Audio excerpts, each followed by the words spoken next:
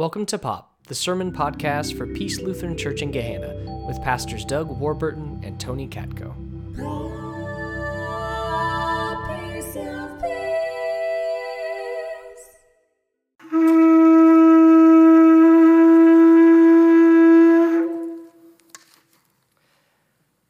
The next day, the great crowd that had come to the festival heard that Jesus was coming to Jerusalem. So they took branches of palm trees and went out to meet him, shouting, "Hosanna! Blessed is the one who comes in the name of the Lord, the King of Israel." Jesus found a young donkey and sat on it, as it is written, "Do not be afraid, daughter of Zion. Look, your king is coming, sitting on a donkey's colt." His disciples did not understand these things at first, but when Jesus was glorified, then they remembered that these things had been written of him and had been done to him. So we know the story. The story goes, there's a great crowd that's cheering, triumphant cheering for the one who has arrived. They're waving the palm fronds and celebrating and laying them in front. And there's this excitement in the air. They're singing hymns like we just sang, traditional hymns that they knew, and they're shouting shouts of Hosanna! Blessed is he who comes in the name of the Lord. And they're celebrating a hero that has come in their eyes, somebody who has liberated all of Israel and will continue to liberate it with a savior, a king, a prince of peace, somebody who's turning the focus back to the one true God. Of course, the story I'm sharing with you is Judas Maccabees, right? Judas Maccabees. Any of you read the books of Maccabees in the Apocrypha? That's the books that don't typically appear in our Bibles here, but if you get a big Bible, in seminary we called it a big boy Bible, in the middle is the Apocrypha, and in there are the readings that happened after the Old Testament, leading up to the New Testament, and in there is the story of Judas Maccabees and the Maccabees family. It's where we get the Jewish tradition Hanukkah from. The story goes, Judas Maccabees, for years, the Israelites had been oppressed not by Rome, but by the Greeks. The Syrian Greeks. And they had overtaken Israel, and they'd overtaken the temple. And during their time in the temple, they had disgraced Israel by doing a couple things. They put up a statue of Zeus right in the center of Herod's temple. This is about 200 years before Jesus. And then to make matters worse, just to kind of rub salt in the wounds, they brought in pigs into the temple and slaughtered them. It's a huge disgrace if you're a Jew. Your holy place has been defiled.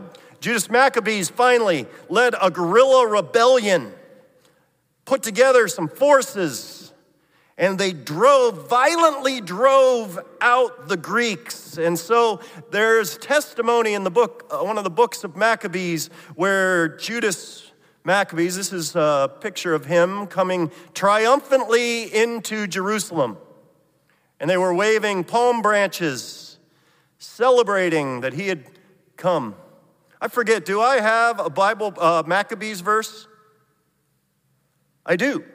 I couldn't remember. It teaches me I should look at the slides before I preach. On the 23rd day of the second month in the 171st year, the Jews entered it with praise and palm branches, with harps and cymbals and stringed instruments, and with hymns and songs, because a great army had been crushed and removed from Israel. I think I have another too, don't I? From the second book of Maccabees. Therefore, carrying ivy-wreathed wands and beautiful branches, and also fronds of palm, they offered hymns of thanksgiving to him who had given success to the purifying of his own holy place. So you can see this tradition of waving palm branches, celebrating a new king, isn't a new thing. It was something that, as Jesus comes into town, would have been on all the minds of the Jewish people. Here's our next liberator. Here's the one who's come in the name of the Lord to finally put Israel back where Israel belongs. But we know the Jesus procession was a little bit different. Maccabees rode in, as other kings have, on a war horse, a mighty stallion to represent his might. Jesus, it's almost like theater, comedy theater, comes riding in on a donkey. It's a little bizarre. I mean, picture. When we picture a presidential procession coming to town, sometimes we get irritated because I-270 will close for a while and we're waiting to get to where we need to go until the presidential procession passes. And you picture a certain thing going past. If you've ever seen it, I'm sure you've seen it on TV. You picture a stream of black cars, right, with tinted windows and then one large, black SUV Cadillac kind of thing coming. Now imagine your surprise if President Biden comes and he's driving this. Like an old Buick station wagon with the wood siding, waving at everyone as he goes past. Some of you might like that image, some of you might not. But it sets the stage for what Jesus is doing. Jesus riding into town as this hopeful hero of the Jewish people, and he's riding on a donkey. Now for Jesus, he's kind of, I think, going back to this verse from Zechariah that says this: "Rejoice greatly, O daughter Zion. Shout aloud, O daughter Jerusalem. Lo, your king comes to you. Triumphant and victorious is he, humble and riding on a donkey, on a colt, the foal of a donkey. He will cut off the chariot from Ephraim and the war horse from Jerusalem, and the battle bow shall be cut off, and he shall command peace to the nations." So I think for Jesus, he's making an image based on this verse. He's bringing a different type of rule. But the crowds, in spite of it all, they're still cheering for him. They're still hopeful because they are desiring something of him. What is it they're desiring? Freedom. Freedom from the oppression of Rome is what they're longing for. It's what they've been yearning for years. And so their hope is that this might be a king similar to Maccabees. But Jesus isn't that type of king, as we all have come to know. Jesus is a little different than Maccabees. So the Palm Sunday question that we're forced to ask then: which king do you yearn for? Which king do you yearn for? You like the Jewish people of the day that are yearning for a king that will deliver something very specific that we desire? Or do you yearn for a king that's different, that Palm Sunday teaches us answers prayers, but it might not be what we envision? So which king do we yearn for? When I was thinking of this question myself, the term Christian nationalism came to my mind. That desire to make this nation Christian again. And what struck me is that desire is a longing for the Maccabee king, not for Jesus. Now, when I say Maccabee king, by the way, I mean no disrespect to Jewish people and their celebration of Hanukkah. I think it's important to say that, but I think everyone will admit Judas Maccabee is a totally different type of king than the king that we worship. The king that we worship, as I said, will answer our prayers, but often it's not how we envision. So the question might be, what sort of king do we yearn for? Do we pray to this king and say, I need a job now? Do we pray to this king and say, I desire success, help me? I desire prosperity or wealth, help me. Or even, and this one gets a little trickier, I desire to be cured. Or for my child to be cured now. I think it's important to repeat this. I'm not saying Jesus doesn't answer prayers. It just might look a little different than what we envision. Let me give you an example. So,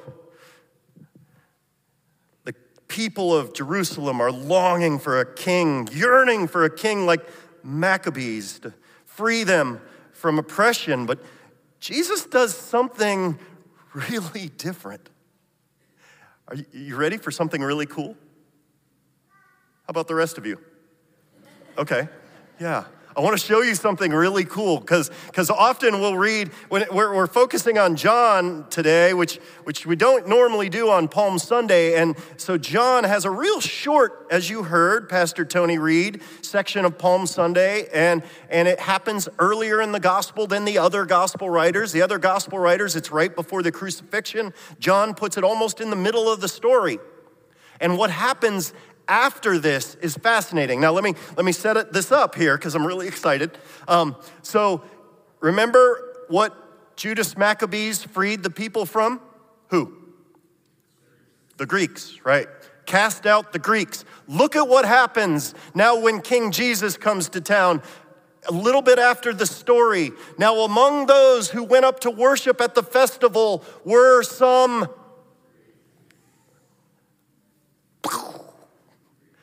Like, he's opened the door for them to come back now in peace. You see how he's a different king than the other king. He's opened the door now for them to come back in peace. Kind of like following that passage from Zechariah where he's cutting away the war horse and the chariots and bringing peace, opening the doors to those who are different from ourselves. Blows me away that John includes this golden little nugget in his gospel. Now let me close with one more passage that has to do with palms. Again, in a Jesus that answers prayers, even though it might be a little different than what we envision. In John's next book that he writes, called the Book of Revelation, that we're going to do a sermon series on after Easter, John writes these words talking about Jesus in the future. After this, I looked, and there was a great multitude that no one could count from every nation, from all tribes and peoples and languages, standing before the throne and before the Lamb, robed in white, with palm branches in their hands. They cried out in a loud voice, saying, "Salvation belongs to our God who is seated on the throne and to the Lamb." This king has conquered. This king has answered prayer. It may look a little different than what you envision, but which king do you yearn for?